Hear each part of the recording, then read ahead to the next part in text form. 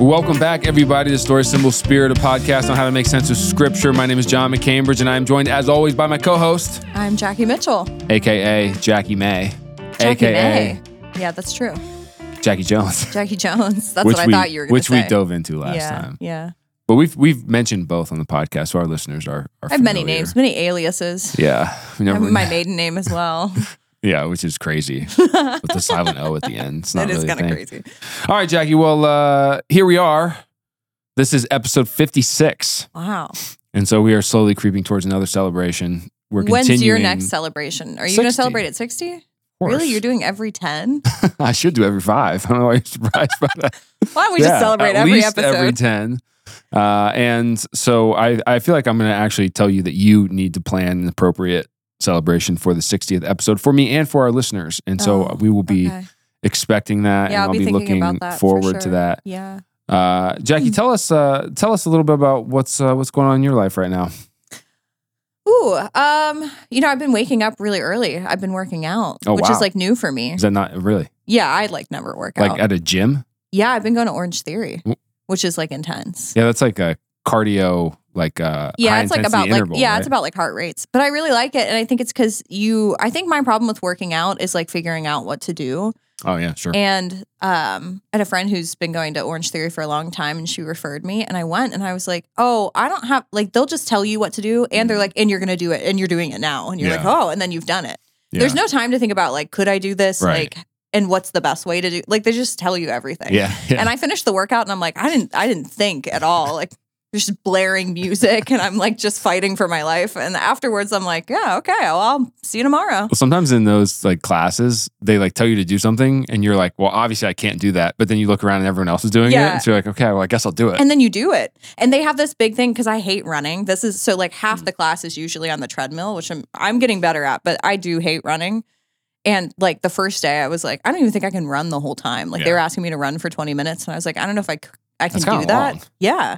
I mean, it's like a jogging pace. It's not like a sprint, but you're not sprinting for 20 minutes. But they do a 1 minute of a sprint. But the thing that they have on the wall is something it's like I thought I could do it.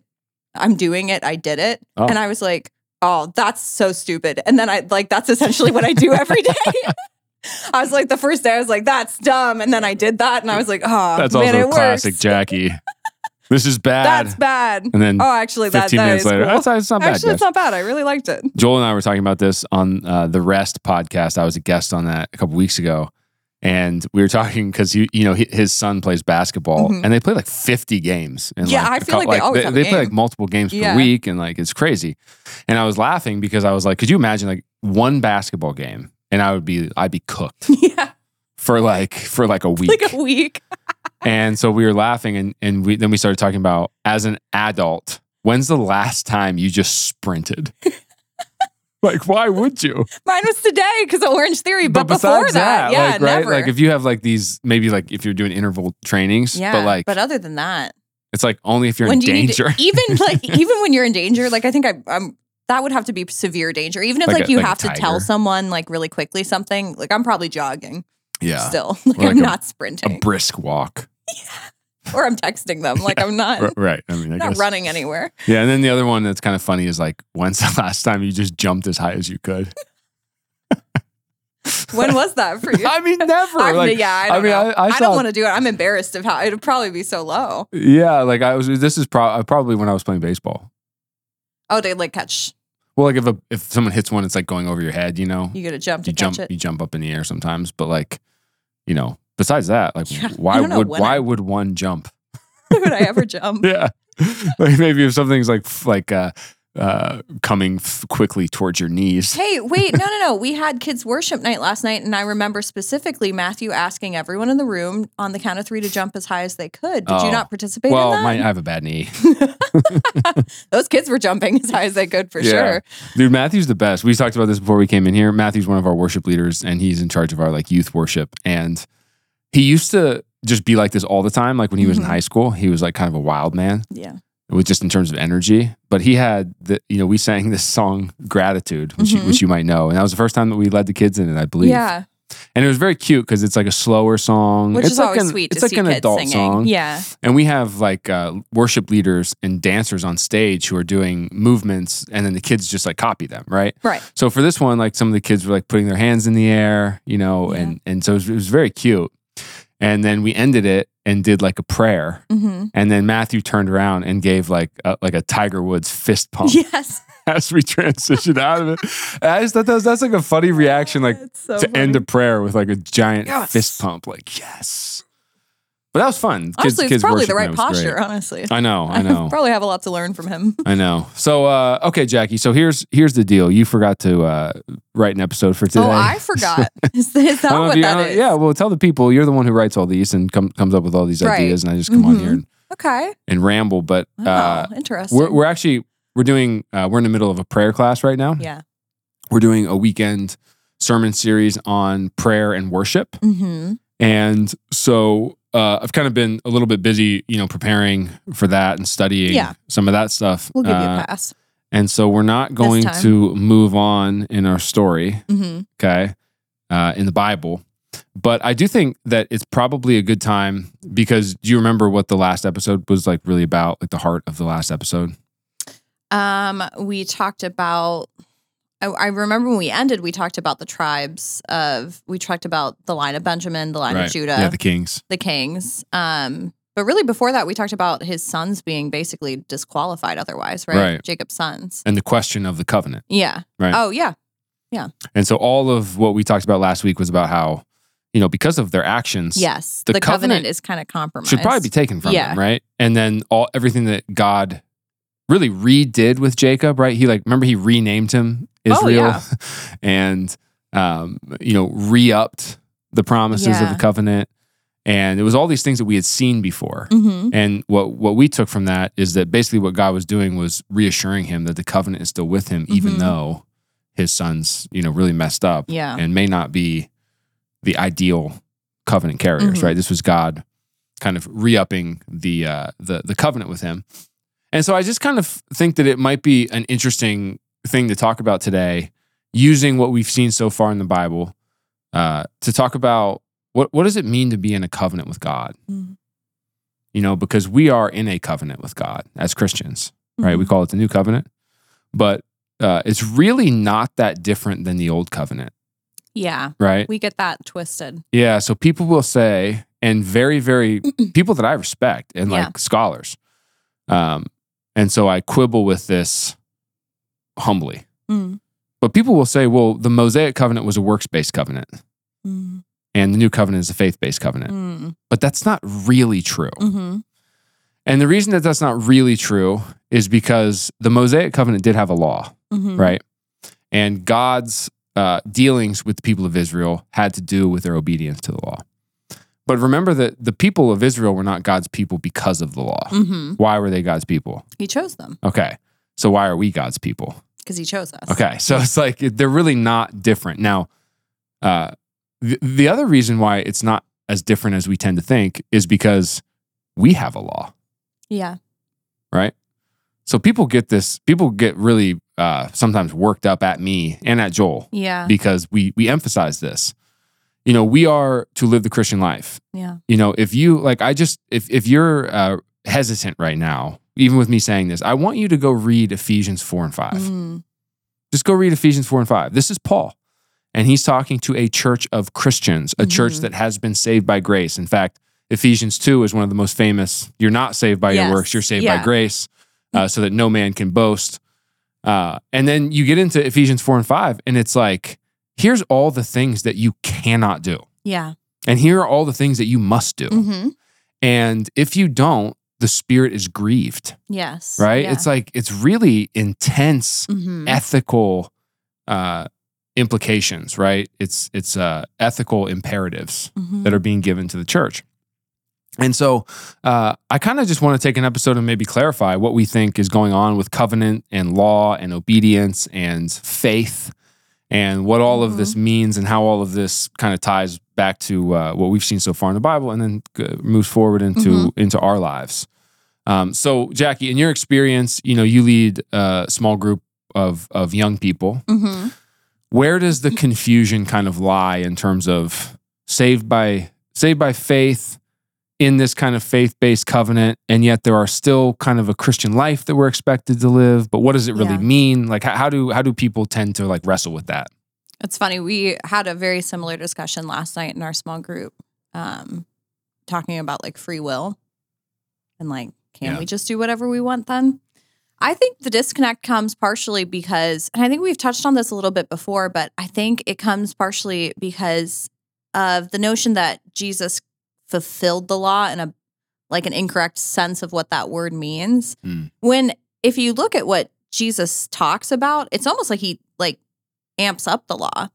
Jen Wilkin has a fantastic book called 10 Words to Live By about the 10 Commandments. And she talks about basically how we think we look at the 10 Commandments and we're like, well, I don't murder. I don't, cheat on my husband. I don't, lie. I don't steal. Worship idols. I don't worship idols. And I don't say, bad words, so I'm good. I'm 10 for 10, maybe 9 out of 10. Sometimes I fib a little. And then she basically takes it and says well, here's what Jesus says. If you've even angered in your heart over someone, you've sinned, right? So I think part of the issue comes from people's false idea of Jesus being this guy who came in and was hey, don't worry about all that good stuff. You're good, guys. I'm here. And he essentially walked around and called people to a higher calling than what the law called. Right. Which I think is just a disconnect, because I think if you read, this is my qualm. I feel like people say a lot about Jesus without reading what he did. Yeah, right. So I think genuinely a lot of the rhetoric surrounding well, Jesus was just dude, it doesn't matter. We're all just trying our best and I love you and I forgive you. It's just not what he does in the Gospels. And if you read it, he's very intensely calling people to an intense life of discipleship, sacrifice, and faith. Yeah. So I think the disconnect comes primarily from not reading those passages. Yeah. Yeah. I was thinking of the passage where his disciples are casting out demons and healing people in his name. And they're having an argument with the Pharisees because there's a demon they can't cast out. Yes. And this is the one where Jesus eventually says, this kind only comes out with prayer and fasting. Yeah. But before he says that, he's the father's yeah, your disciple, I brought him to your disciples, they couldn't cast him out. And Jesus goes, you unbelieving generation, how long do I have to put up with you? I know. And then he cast the demon out. And my point in that is just that this whole peace, love, Jesus really didn't make demands. He didn't get frustrated. Yeah. That's not true. Yeah, and he was peaceful and he was loving, but course. not in the sense that we think of a hippie, just kind of hanging out. Right. And you see righteous indignation from him, right? Oh yeah. And so I think that this is a big issue in the church. Yeah. We talk about this with, you said free will, because we're doing a small group curriculum right now on the problem of evil. And people really, really, really struggle with the idea that we are both free beings who have real contrary choice in this world and that God is sovereign. Yes. Yeah. Right?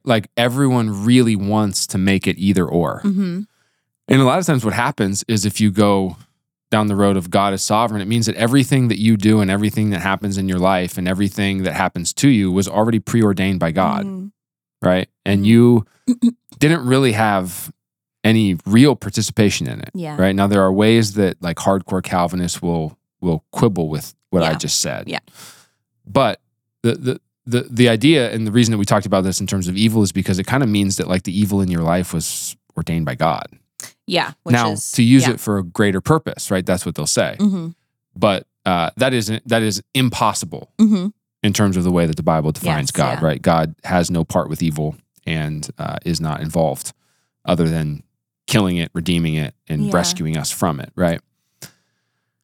So the both and aspect of the fact that God is sovereign and yet he created a world in which he wants his images to be able to love, which requires contrary choice. And so we have that true volition, we have that true will, and any time that is available, we do have the option of choosing to not love and to not love God and to not serve him. And then that's kind of how sin and death and evil come into the world and come to reign, right? But both of those things are true. God is all powerful. God is sovereign. but we also have true contrary choice, free will, real volition in this world. And if we didn't, then our love for God would not be love for him. Yeah. It would either be pre-programmed to do it or pre-programmed not to, right? Yeah. And so the reason that I bring that up is because I kind of think the same thing is true with what we're talking about today, right? Are we saved by grace? Yes. Do my works matter? Yes. Yeah. Almost every argument that you hear in popular sphere of Christianity is kind of like it's either one or the other. Like you're either saved by grace or you're saved by your works. Well, the answer to that question is that you're saved by grace, right? You're chosen by grace. You exist by grace. You breathe because of God's grace. You have the ability to choose because of God's grace. And then when you talk about salvation, every reason that we have the ability to be in a relationship with God is because of something that he has done. Yes, yeah. Not something that we have done. Correct. So the eternal Son of the Father became flesh and blood, walked amongst us, spilled his eternal infinite blood, broke his flesh, died, went into Hades, bound the strong man, came out the other side as the victor over death, which means that sin, whose consequence is death, has no power anymore. And now we're invited into that. So nothing that we could do in terms of like being nice to each other could have accomplished that. I've been nice enough to my neighbor. Now God's like, okay, we're good. And that's what Paul means when he says, no, you were dead. Yeah. Right? Andy Stanley has a good line where he says, the gospel is not something that makes bad people good. It's something that makes dead people alive. Yeah. And that's true, right? And so that is the grace of God. And yet, as you enter into a relationship with God, there is this reality where you can grieve the Holy Spirit that's been put within you. Yeah. So the question that I think we need to address in this podcast is, what happens when you grieve the Spirit, right? Like, what does that mean? I don't know if we're going to get into like eternal security and what that means, which is an interesting topic. But the question is, if we're saved by grace, if we're washed by the blood of Jesus, if because his blood is infinite, there's nothing that we could possibly do that would be too much cost for his blood to wash us, then what happens when you accept that, worship God through Jesus, and yet live in disobedience to God? Right? Right. Kind of an interesting question. Yeah. So what's one of the things that we've talked about so far, where we talk, like, what is some of the aspects of Abraham's faith? So we talked about his obedience in the sense that it was, very active. It wasn't a passive, like, okay, I believe in you. Yeah. You're a nice God. I believe that you'll do all these things for me. His response to God every time is, okay, I will do what you say, and then immediately to do it. Yeah. So when God makes him a promise and tells him to go to a new land, it says, and Abram went. Yeah. Right. Like the next verse. Right. And so that is faith. It's not necessarily just like an intellectual decision. There's another, I think maybe the most extreme example of Abraham's faith, and this is something that I heard a pastor named John Bevere talk about. He said that, he gets the son of the promise, Isaac. And then God says, go sacrifice this son. And it said early the next morning he went. Yeah. Early. So it's basically this like immediacy of obedience that you see from Abraham. And so this is like a big aspect of faith, right? The other aspect that I think we sometimes kind of neglect is like the relational aspect. What was like Abraham's kind of relationship with God like? He talked with him. He communed with him. Yeah. What are some examples of that? God invites him into his council, right? When he's deciding about Sodom and Gomorrah. Yeah. So it's not even like Abraham just talks to God and thanks him, although he does often. He builds altars throughout the land as he goes and continually gives thanks to God. But he also like wrestles with God in like a sense of like working through the things he wants and he prays for. Right. Yeah. Yeah. So one of the things I just think is interesting is like, I think that if you are in the church and you kind of think about the way that the church is operating in the world right now, at least in America, there is a sense of kind of feeling stuck. You feel that a little bit? Like, in some ways it feels like the church is losing ground. But in some ways it's just kind of like, I don't know, like, I believe this stuff. It's good to be in a community like this. I'm glad that my kids are here learning. But there seems to be somewhat of like an absence of the power and the presence of God. Right? And that's not true of every church, and that's not true of every Christian. This is just me generalizing. I think that if you were to poll Christians and say, do you believe in God? Yes. Do you want your kids to believe in God? Yes. Do you go to church? Yes. Do you read the Bible? Yes. From time to time. Do you listen to Story Symbol Spirit podcast? Okay, that's a really big one in terms of the checks, the boxes you need to check. But then if you said, but do you often feel the manifest presence and power of God in your life? I think most people would say no. Yeah. Honestly, I think I have some thoughts that I'm trying to like formulate. I think it's twofold in that I think some people would be genuinely surprised if they did. Yeah. Like, I think they're not truly wanting it or expecting it. Maybe the last thing they expect. Yeah, I almost think that's like not what they're at church for, right? Yeah. In a way, almost like they don't know it's available. Yeah, or they're at church because they think like it works. That's what's going to please God. Yeah, like I'm supposed to. And God will, like, I'll get to heaven one day and God will be like, I saw that you went to church a bunch. I really liked that. So come on in. Yeah. So I think part of it is really genuinely that people are not asking, not expecting, and not looking for that to be found. And I think the other part of it is that a lot of us are hoping that God will like say something, let me think of this in the right way, like special to us. Like maybe the Bible isn't already special enough. You know what I mean? Like, I think there's so much to be said from the Bible. And I think sometimes people are like, well, I'm waiting for God to like speak to me. It's like, dude, he did. There's a lot of people waiting for a word from God who are not in the scriptures. Yeah. Right. And that word might be in there. Exactly. Yeah. Most likely it is. Yeah. And most likely, if you do have an experience where God speaks to you or the Spirit moves you, it's going to move you somewhere that has already been. Yeah. It's not going to be contrary to the scriptures. Right? Yeah. Yeah. So I kind of think that some of this conversation we're having today is part of what is maybe locking up our the dynamic aspect of a relationship with God. Oh yeah. And so I kind of want to go down this in two ways. The first one, so I'll lay it out like this. What is leading to what we talked about, right? What is leading to the fact that it's like, no, I am a follower. I do love God, but I'm not really like feeling His presence in my life. Yeah. There's a distance, there's a gap, and so I feel stuck. I don't feel like I have the power of God in my life. I don't feel like I have the voice of God in my life.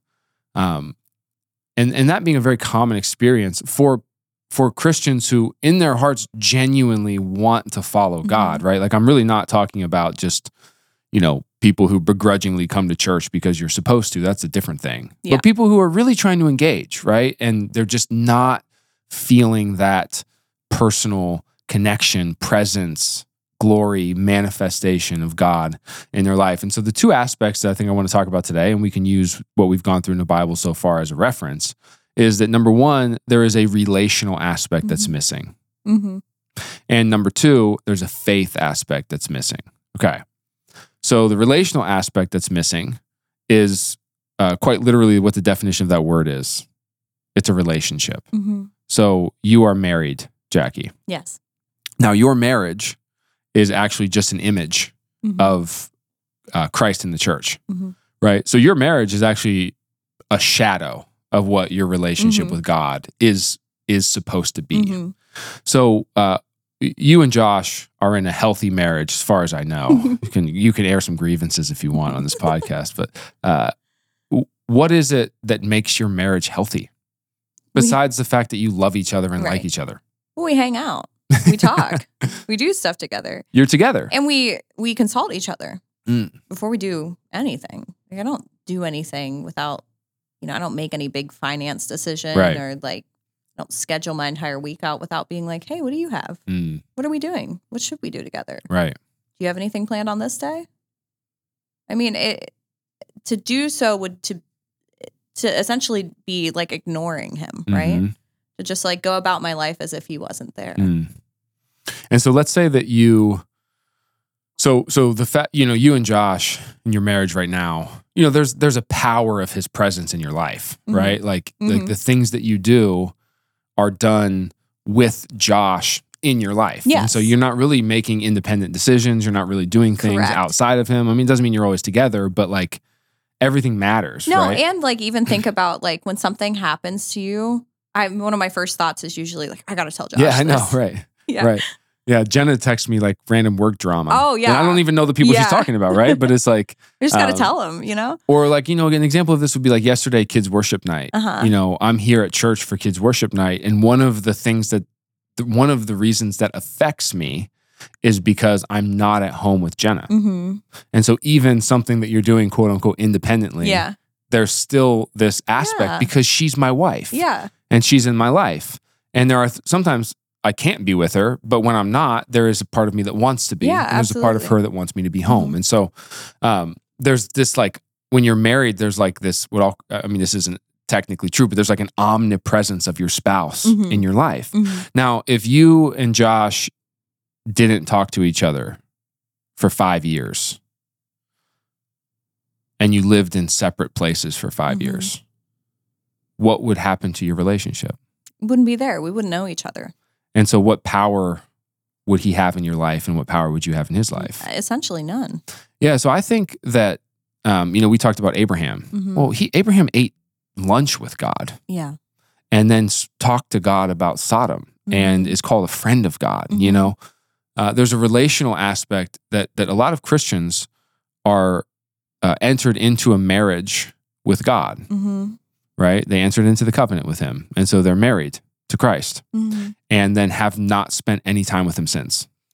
Yeah. And I think it's almost like a cycle of like not communing with God, feeling far away from him.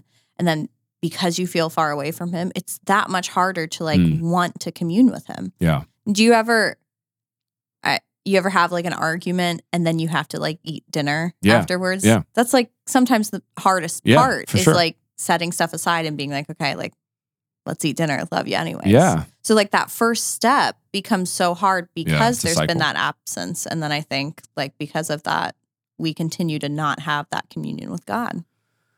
Yeah. And so there are, and so some of the disciplines that the church has historically recommended and sometimes even mandated in order to facilitate relationship with God are things like prayer and singing and fasting, right? These are all things that the purpose of them is not to like, you need to do these things because God said. The purpose of them is that those three things are relational things that you're doing with God in concert with God in order to draw near to him. Yeah. In the scriptures, James says that God draws near to those who draw near to him, right? So again, John Bevere, who has helped me a lot on this topic, says that basically what the scriptures are saying, and you can never put God in a box, so you have to be careful, but basically what the scriptures are saying is that your proximity to God is more up to you than it is to him.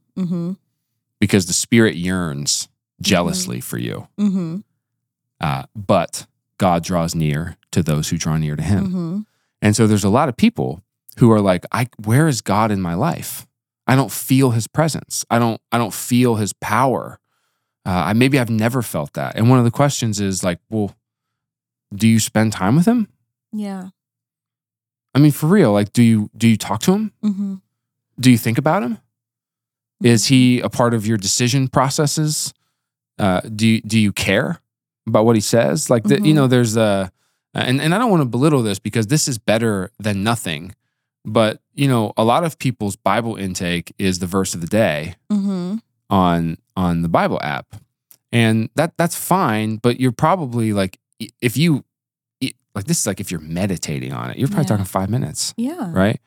But you, Jackie, cannot spend 5 minutes with your husband per day and be in an intimate relationship with him where his presence and power is something that is manifest in your life. Yeah. And similarly, I think often when people pray and when people say, I don't feel near to God, like they're asking God for something in a crisis, which is good to turn to God for that. Absolutely. That's not what we're saying. But what we're saying is if that's the only time you pray to him, Mm-hmm. when you really desperately want something, Mm-hmm. twice a year something happens and you're like, oh, this is really hard. I got to pray to God. Get me out of this. And that's why we have to take, sometimes it's funny. It's like in the scriptures, Paul says, hey, the mystery of marriage, by the way, is Christ in the church. Mm-hmm. And then we use it at weddings, but kind of think that like it's not really a marriage. Like we're not really married to God, right? I'm actually married to my spouse, but like I'm not really. Yeah. And it's like, no, your marriage to your spouse is actually less real than your marriage to God, right? Because that's the ultimate. Your relationship is a beautiful image and picture of that. And so we really have to run this marriage metaphor to its like final conclusion. If you don't speak to your spouse for 5 years, and then something bad happens to you and you call and say, hey, I need your help. Can you come and help me get I locked my keys in my car. Yeah. Like there's a very good possibility that your spouse is going to be like, no. Yeah. I don't know you. Yeah. Right? And so there's definitely people who don't speak to God for years and years and years, and then something bad happens and they ask God to come and fix the circumstance, and it doesn't get fixed the way that they think that it should, and then they get even more bitter towards God. Yeah. And it's like, well, that's more like a vending machine than it is a husband. Mm-hmm. Mm-hmm. Right? And so the question is God a vending machine, or is God, your husband? Mm. Are you like married to him? Are you in an intimate relationship with him? And so I think that, that intimacy that's missing means that the presence of God is like here because of the Spirit, but it's not close. Yeah. Because we don't draw near, right? And so what are some things in terms of the relational aspect that you think would be helpful for people? Yeah, I think, like I said, I think that first, month or that first step is going to be the hardest because it's so unfamiliar. It almost feels awkward, right? Yeah. But then once you get a taste of it, and I mean this genuinely, like when you get a taste of praying not in order to receive something, but in order to commune with God, you'll find yourself wanting to talk to him more throughout the day. Mm-hmm. I mean, that happened with me. Very much so high school, early college felt like I was praying to God mostly in order to get stuff. And even if it was stuff like, can you give me wisdom? All I was doing was asking him for stuff. Yeah. When I started to have a rhythm of just communing with him, talking to him about who he was. I mean, think about even that in terms of a marriage, right? If you just talk about yourself to your spouse forever, how annoying. Yeah, I mean, genuinely. If you talk to your spouse a lot, but you're only ever asking him to do something for stuff? you, yeah, that's not a healthy relationship, right? Exactly. Yeah. So I think even So what does that look like for you to actually commune with God rather than request things of him? Yeah.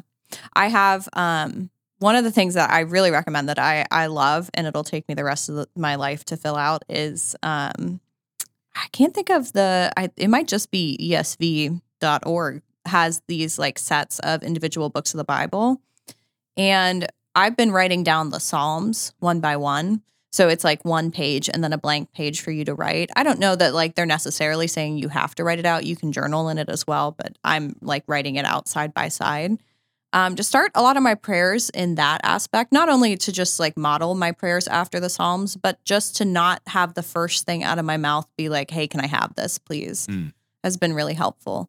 And you talked about this in your class on Monday that you're going through on prayer.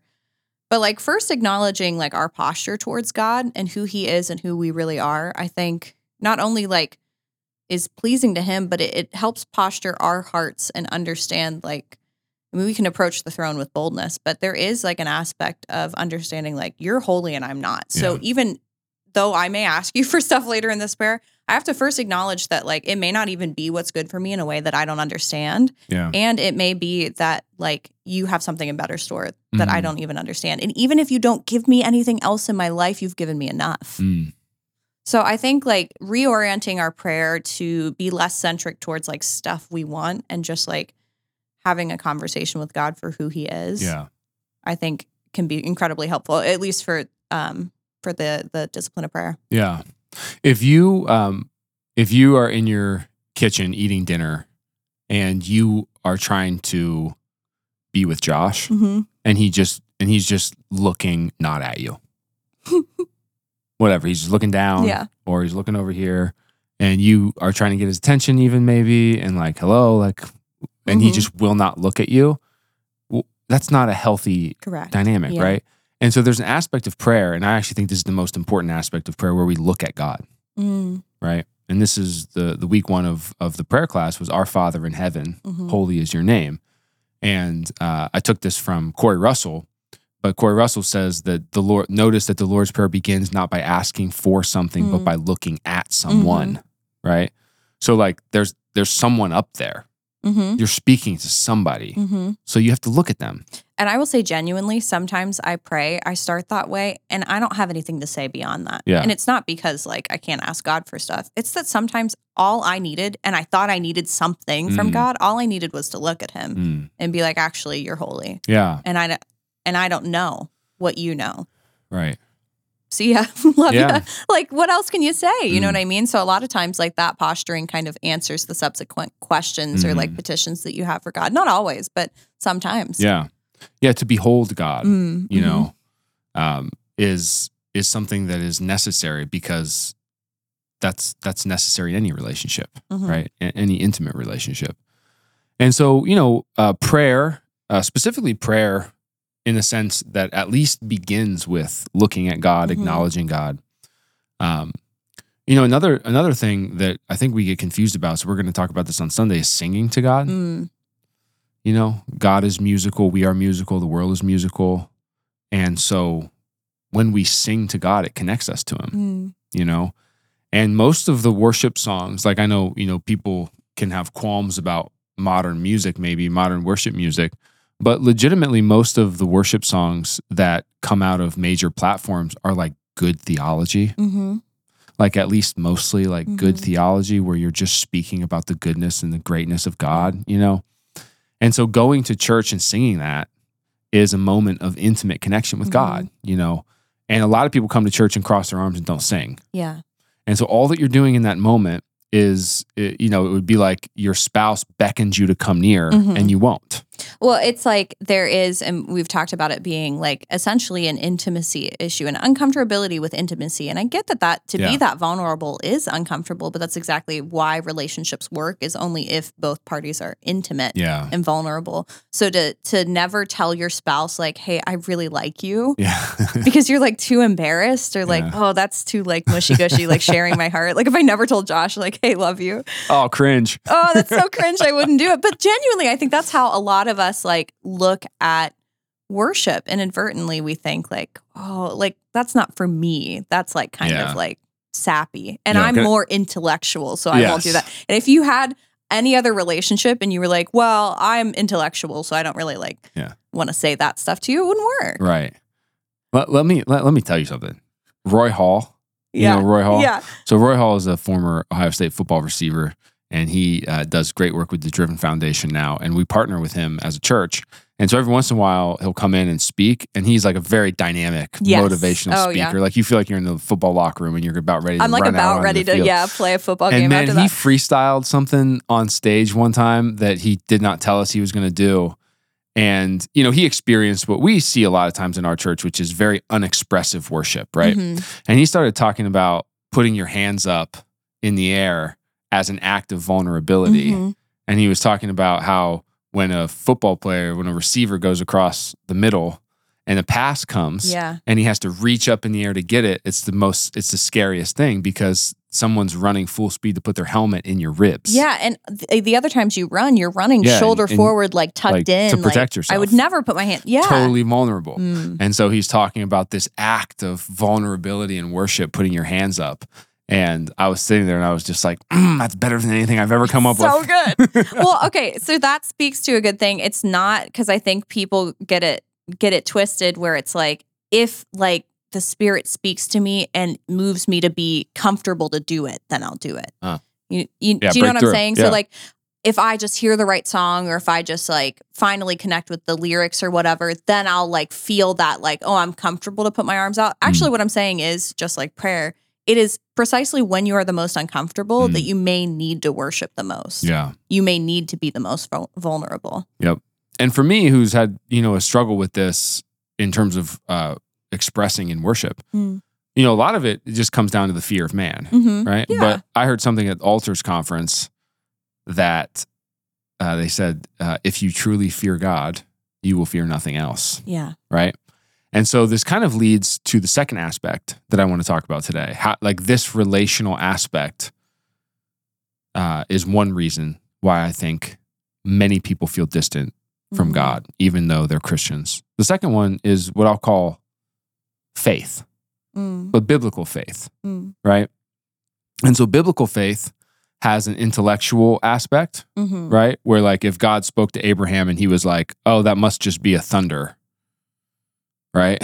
like that must just be a trumpet or something, right? Like then he wouldn't have faith. Yeah. Right. So there is that acknowledgement of, Jesus is Lord. I accept that into my life. What we say in the church sometimes is I accept him into my heart, right? I give my life to Jesus. I believe that he is who he says he is. And that's important and necessary, because if you don't believe that he is who he says he is, then any of the other requirements of faith are not going to happen, right? So there is an intellectual aspect, but that's not all faith is.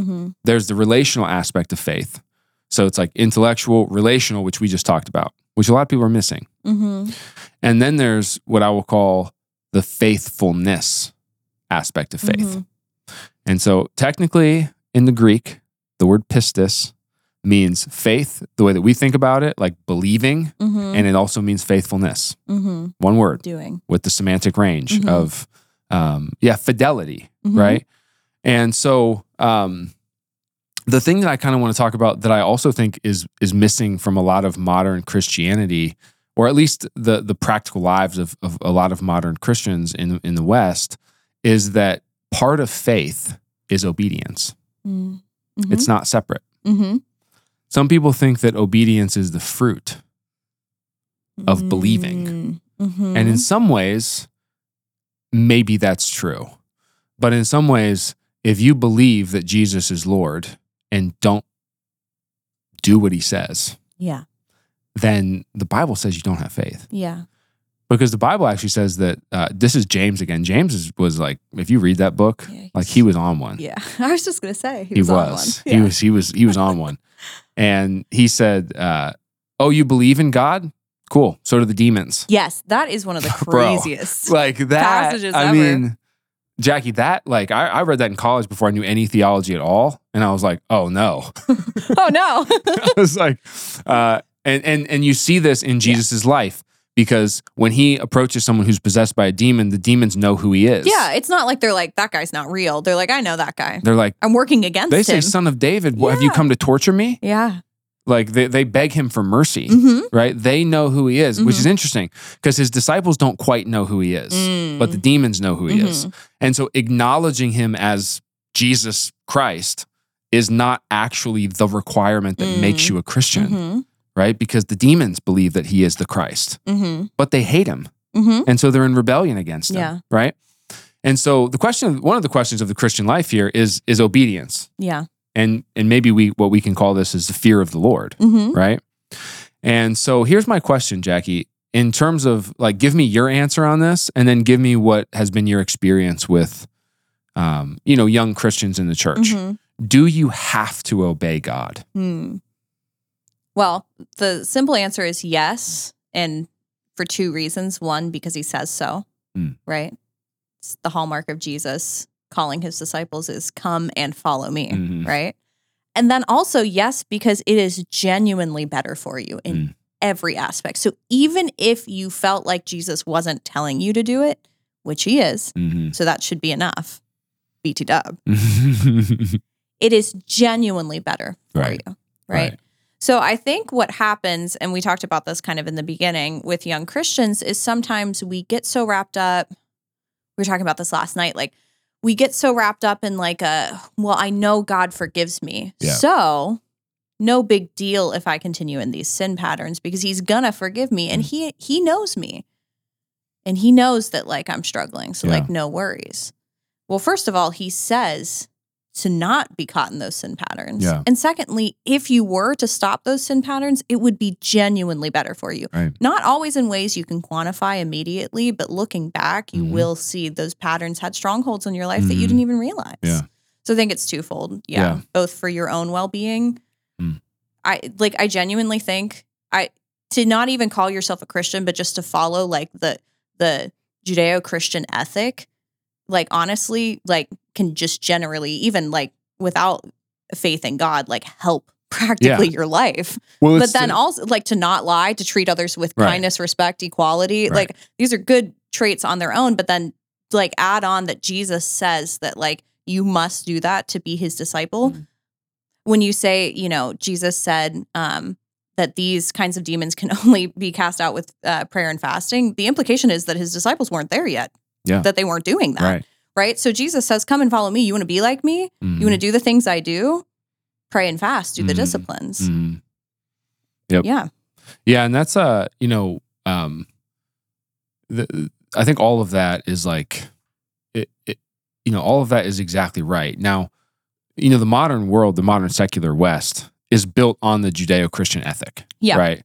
And so this is what makes me so mad about like, the new atheists, because they're like, no, we want all of the benefits of Christianity, but we want to deny everything that stands behind it. And so all that you can do, like all that's going to do is like, that'll work for a while. Yeah. Right. But there is no kingdom without the king. And so you don't get the fruit of the kingdom without worshiping the king. You lose the deeper meaning, right? So then if it becomes like doing the actions without the purpose and the vision behind it, of course things will get lost. And of course it'll become, well, I don't really have to do that. Yeah. Yeah. And so, you know, I think that Jesus says this very, very clearly, that if you obey me, then you are my disciples. Yes. Okay.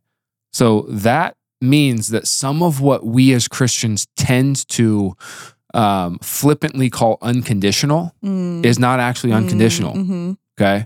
So to follow Jesus is to give your allegiance to him. If you are in a kingdom and you give your allegiance to the king, and so you're a king's subject, and you're like, but there's like 50% of this that I'm simply not going to do. Yeah. The king is going to take you and put you in prison. Right? Yeah. Now, I'm not saying that that's what Jesus is going to do. What I'm saying is that the reason that you would get put in the prison is because you said you gave your allegiance to Jesus, but you really haven't with your life. I almost think of it as like being something like the king's son or the king's daughter. Yeah. So like there is some like unconditional, like he's your father, he loves you, right? But then like to represent him in like a political sense, there are things that you have to do, because even a king would say to his son who was not fit to represent him, you're not doing the things that I ask of you. Right. You're not representing me the way I've asked you and called you to do. You're my son. That has nothing to do with my love for you. But out of my love, I want you to represent me correctly. And what does it mean to say that you believe that Jesus is all the things that he says he is, but you don't really want to listen to what he tells you to do? That's what I'm saying. That's exactly why I'm saying I think people would be shocked if they actually like truly showed up to like church and like truly encountered God. I think we don't truly believe it. Yeah, and so there's lots of examples of this. You know, like the hot button issues in this are like sexual ethics, right? Where basically most Christians in America who go to a church are, I mean, maybe not most, but there's a lot of them who are kind of like, yeah, like I don't really agree with what the Bible says about sexuality, but I'm a Christian and like that's okay, like that's optional.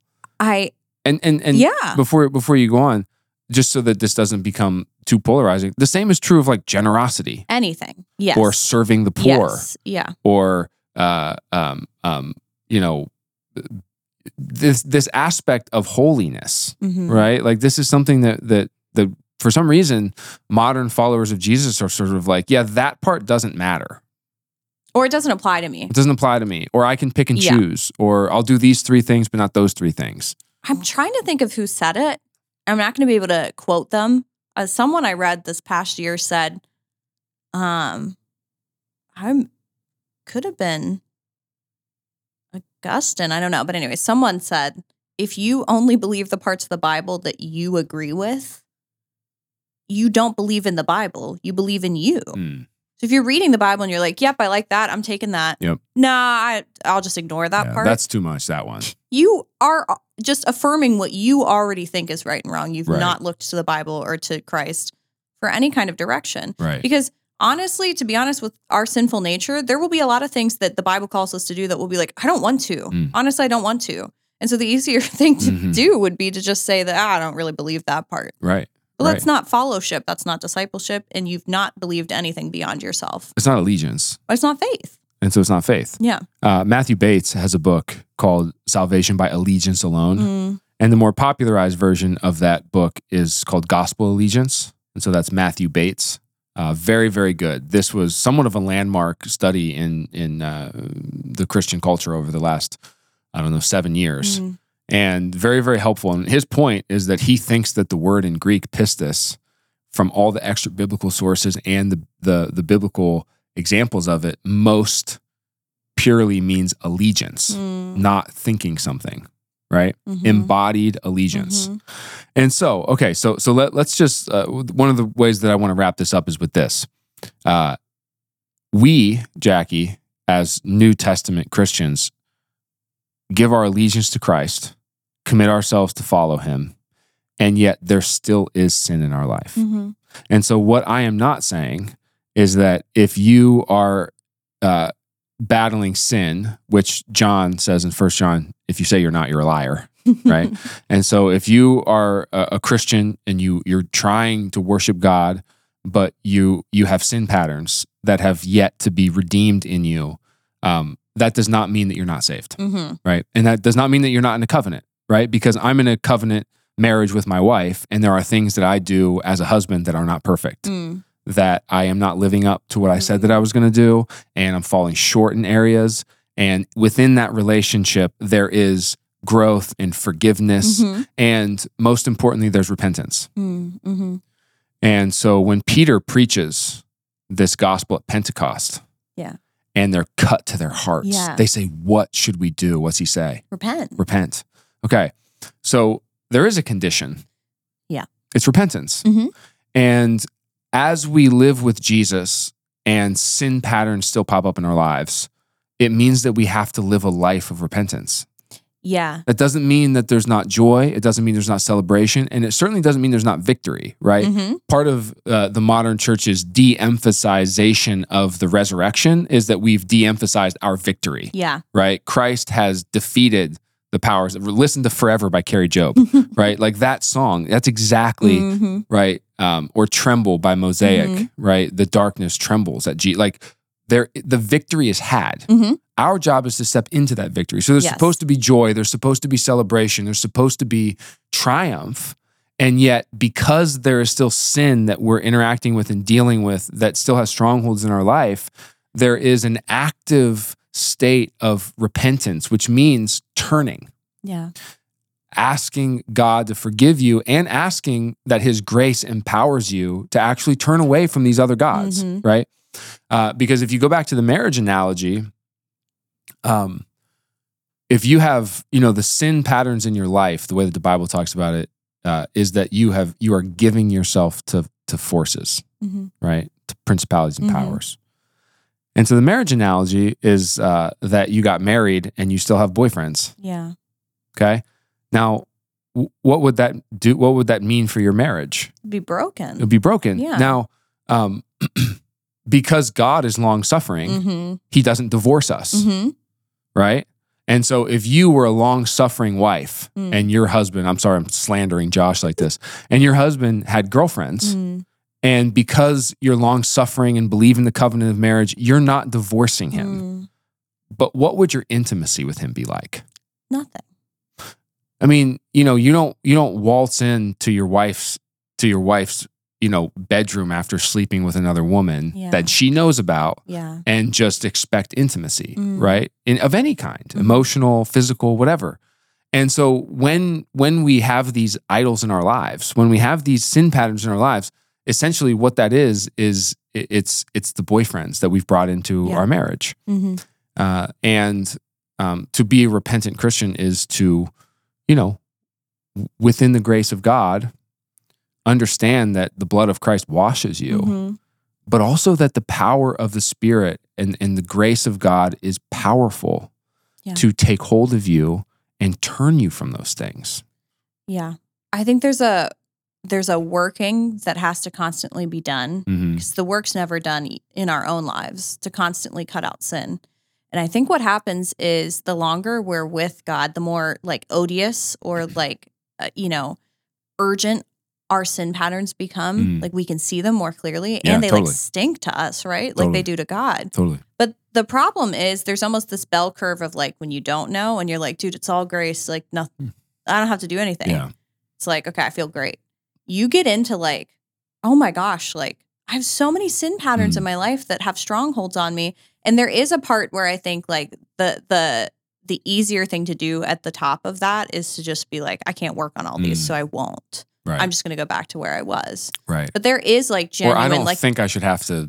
I shouldn't have to do all that. Submit that part of my life or whatever. Yeah. Exactly. Or I don't like really agree that it is bad for me. So I think like the hard part is, and like we said, the obedience and faith comes in when we don't want to do those things. We have to trust that God has our best interests in mind. And so we have to cut out those sin patterns, even if we like secretly in our hearts disagree that like they're really that bad. Right. And it's important to understand that this is not a conversation of willpower. Mm-hmm. So your willpower will be destroyed by the principalities and the powers within days, right? I mean, some of us have really strong willpower, and so there are certain things that you can maybe last a week.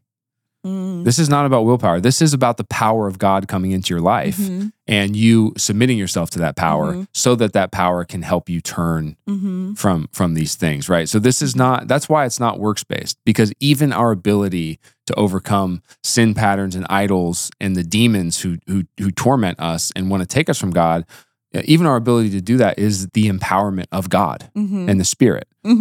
But okay, so here's where I want to end this. I think that sometimes the common grace of God is the most confusing thing about our lived experience. So here's what I mean. Yeah, I was going to say. If every time we did something bad, sorry, that's the wrong phrasing. Every time we sinned, we were punished. And we understood like, oh, this was for that. Yeah. That would actually make sense. Now, that wouldn't go well for us, but that would make more sense, right? The book of Job is all about how that's not the way that God operates, right? And you don't want God you don't want it to like yeah. But the fact that we kind of can be in a covenant relationship with God, have sin in our lives, and in the analogy, have boyfriends that we go to see all the time, and God doesn't strike us dead, makes it confusing because you're kind of like, well, I know I probably shouldn't be looking at that, and I know that that's probably not good for my relationship, but like I am like still going to church, and like God is still to some degree present in my life. Yeah. So I don't really know what's going on here. Yeah. Right. It's because we don't see the consequence. You ever like catch someone in something and really like the sorry comes from being caught, not from the act itself. Well, yes. And Jordan Peterson has a quote. He's not a Christian, but he has a quote about just coming from psychology when he says that no one ever gets away with anything. Yeah. You think you do. You just haven't. You just haven't been in it long enough to see the consequences, right? And so that is true. Like the consequences bear themselves out, which, by the way, both on us and our children. Yes. But there is this grace of God to stay with us.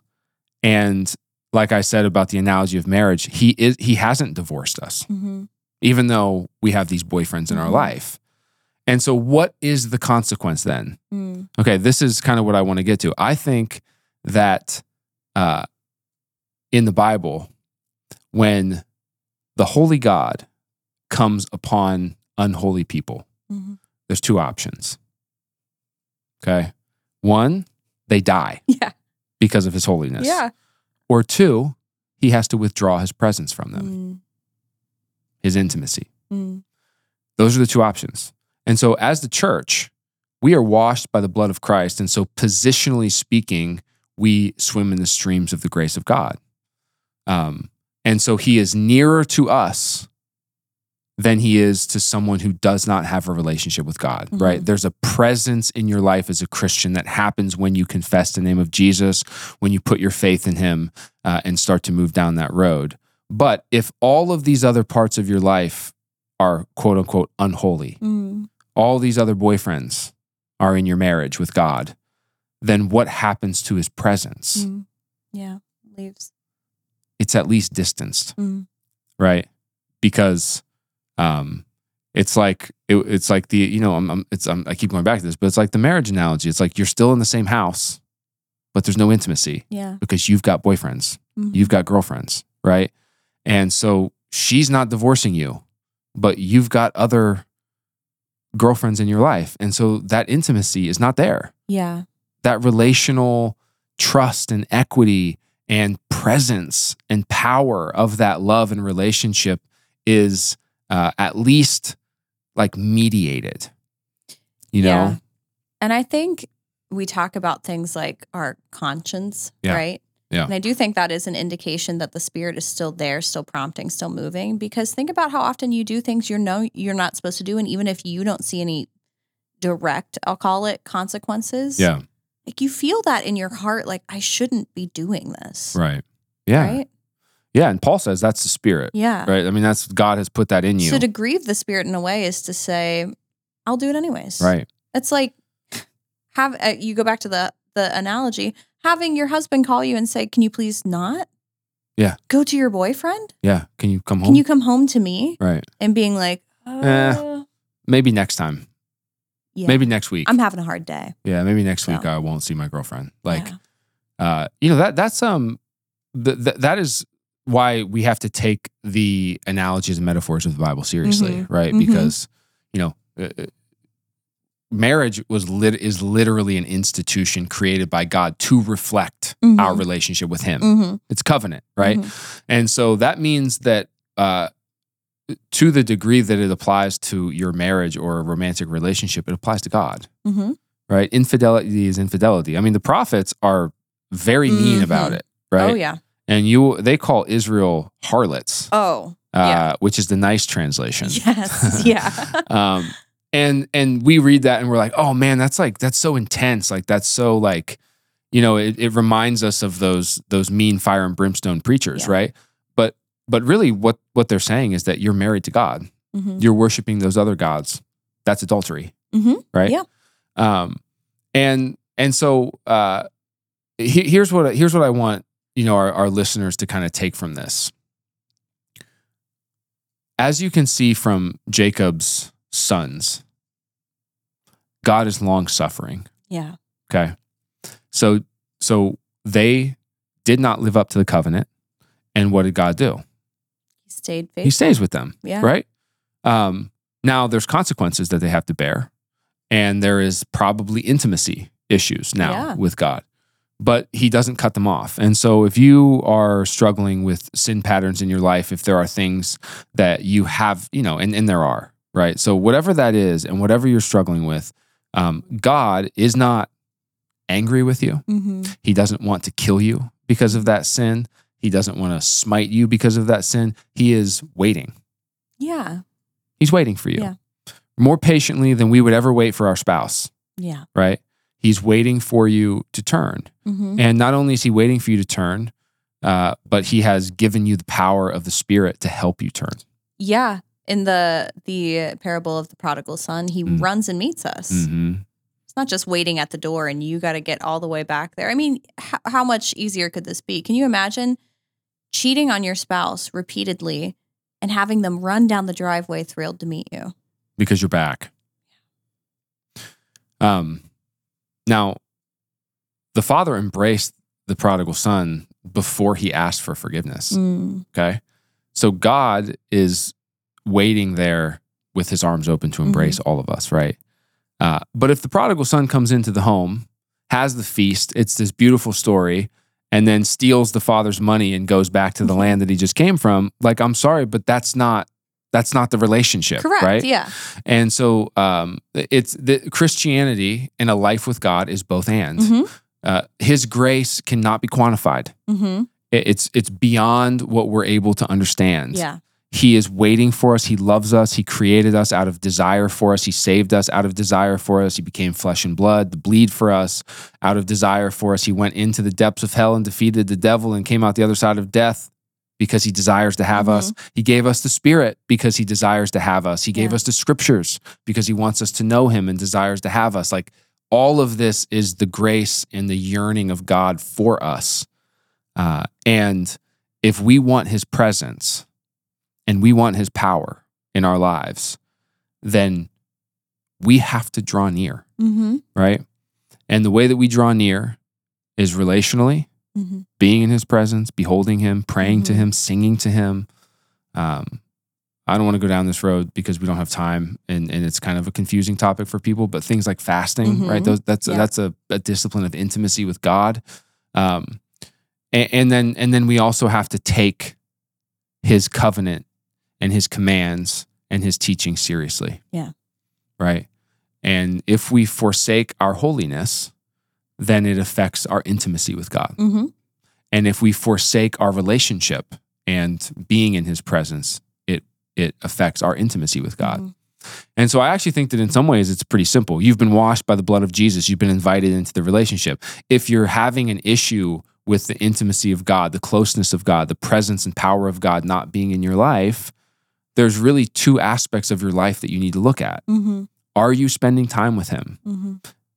Why would we expect to be able to be close to a being that we don't spend time with?